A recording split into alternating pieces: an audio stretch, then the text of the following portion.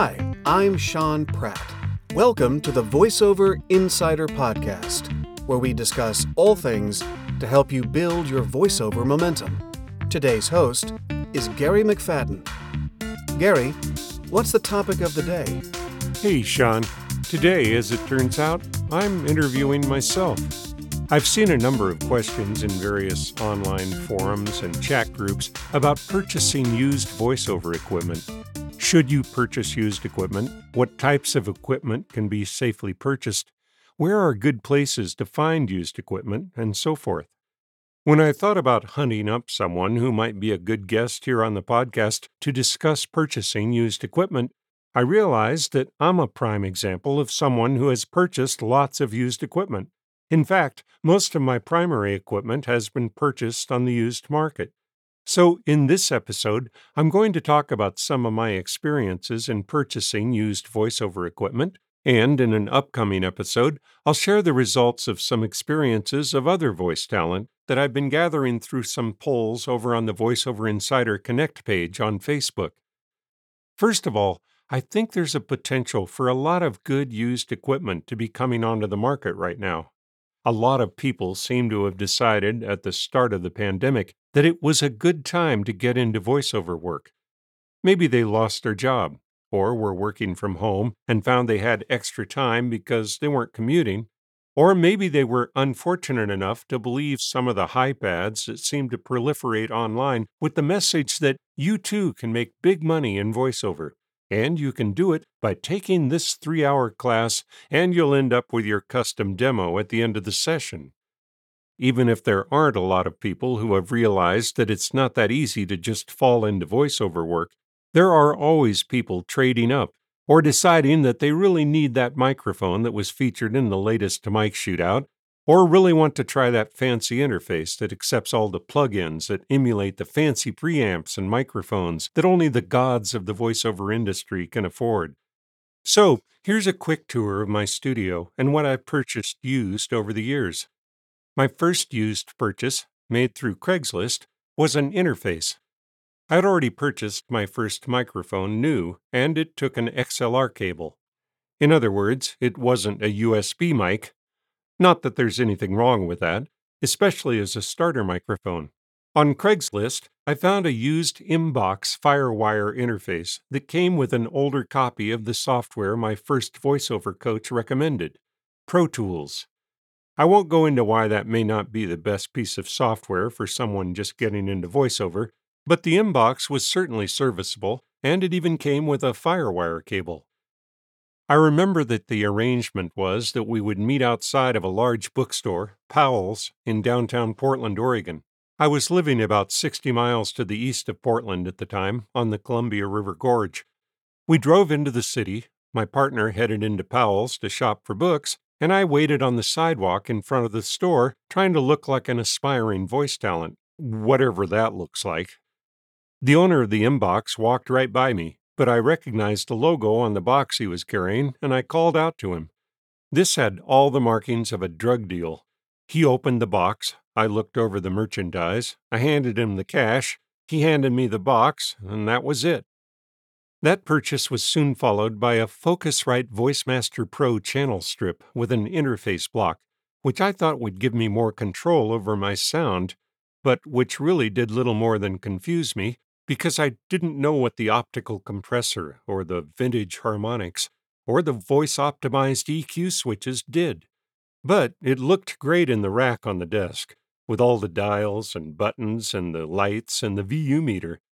And that brings me to my first suggestion for buying used equipment. Know what you're looking for and what it does before you drag it home. By the way, that VoiceMaster Pro is still in the rack on the desk because it still looks so good. My next purchase was a better microphone, or should I say one more suited to my voice.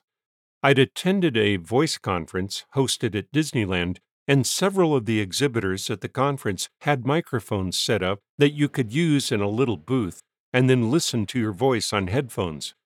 My favorite was a Neumann TLM49 that was well out of my price range, but that experience got me started on the hunt. And sure enough, after several months, A Neumann TLM 49 showed up on Craigslist, well below the street price for the new mic. I had an established rule for Craigslist purchases of always meeting in open public places. But this time, the young man who had the mic said he had to watch the kids that day, so we met at his apartment. He took me into the second bedroom where he had his sound equipment set up. It was quite an eye-opener. Several mics on stands, racks of preamps, channel strips, studio monitors, cables running everywhere. He pulled a Halliburton case out of the closet, and there was the Neumann, mint, packed in dense foam. I asked why he was selling it, and he mumbled that he had to pay the rent. This brings me to my second suggestion.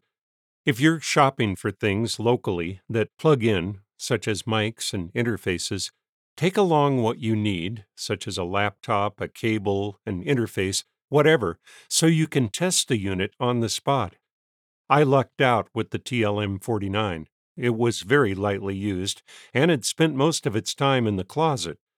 But it could have gone another way, and I wouldn't have had much recourse because I handed the owner the cash and walked out with a scribbled piece of notebook paper that said I'd purchased a mic. Not exactly an ironclad guarantee. My money was probably on the way to the landlord by the time I got to my car. Another avenue is to ask other voice talent or acquaintances using electronic gear if they have anything used to sell or trade. A Focusrite Twin-Track Pro channel strip joined the Focusrite VoiceMaster in the rack when I asked Julie Williams, my co-host on this podcast, if she had any unused equipment in her closet. I think we traded out some editing and mastering on one of her audiobook projects, and I paid the shipping. Even more dials and switches that I didn't understand. I just couldn't get that Focusrite monkey off my back. And, yeah, it's still in the rack, too. Hey, let's take a quick break for this. Hi, I'm Julie Williams, and I've been doing voiceovers for close to half a century now, and coaching for decades. And I mostly teach long form, e-learning, narration, explainer, and medical. In fact, I'm known as the foremost expert in medical narration training because I teach you how to tell the story even if you don't understand the story. And that's why most of the coaches send their people to me for that. Really, I do anything long form. I used to coach commercials as well, but I found somebody who's so much better at it than I am, and that's Mark Cashman. So now I send my people to him because I cannot in good conscience take somebody's money for coaching when I know there's somebody else that does it better than I do. So I send everyone who wants to know about commercial acting to Mark Cashman because I don't think there's anybody better at it than Mark. He's just incredible. So if it's your goal, your dream to do commercial acting, Mark Cashman is the person to get you there. In fact, I respect him so much that I created a rounded out curriculum where I teach the narration, e-learning, explainer, medical, stuff like that, according to your needs. We individualize the curriculum, and Mark teaches commercial, and then we also have training in marketing. So if you'd like information about that new package I've just put together, email me at julie@voice-overs.com. Don't forget the hyphen in there, julie@voice-overs.com, overs.com. Okay, we're back with more about buying used equipment. Always keep your ears open for potential used bargains. When I was interviewed for a TV story about a local farmer's market I'd started up with my wife, the young man during the interview learned that I was doing some voiceover work and mentioned that they were going to be upgrading their mics, and would I like to purchase a Sennheiser 416. I drooled a bit and allowed as I would if the price was right. He said they would want around $250, and I said I would take it. Now, it turned out to be a Sennheiser 416T, which means that it can run on its own little battery-powered interface that provides the phantom power, which was pretty cool, but didn't really fit my needs. But I was able to purchase a $30 adapter which plugs it into an interface or preamp and uses the standard phantom power. And there's another suggestion. Don't walk away from an older model of something just because it doesn't plug in the way you think it should. See Suggestion 1. Know what something does and how it works before you drag it home. And by the way, that 416 has continued to work just fine for 5 or 6 years, maybe even longer. It's what I'm recording on for this episode of the Voiceover Insider podcast. Over the years, I've made other used purchases. On Craigslist, I found a mint pair of Yamaha HS50 studio monitors for just under $200. When the inbox started getting scratchy after a couple of years of use, I found a Digidesign Rack 002 on eBay. Now, purchasing on eBay is a whole different animal, of course. You're not going to see the equipment, except in the often very poor photos taken by the seller, apparently using a cheap cell phone with a dirty lens. There are a couple of things to check. How many transactions has the seller had?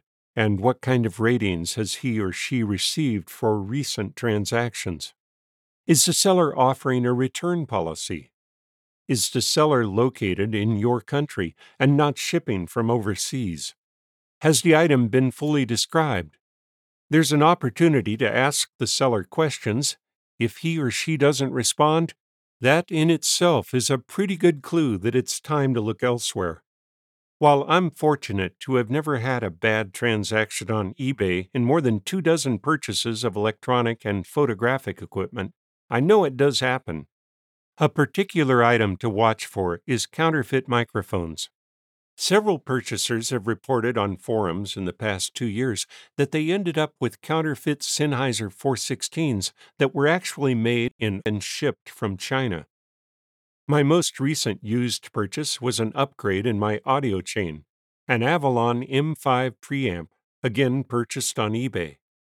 All along, I'd been using the preamps built into the various interfaces I was using. I was very pleased to hear how both my TLM-49 and the Sennheiser sounded through the Avalon.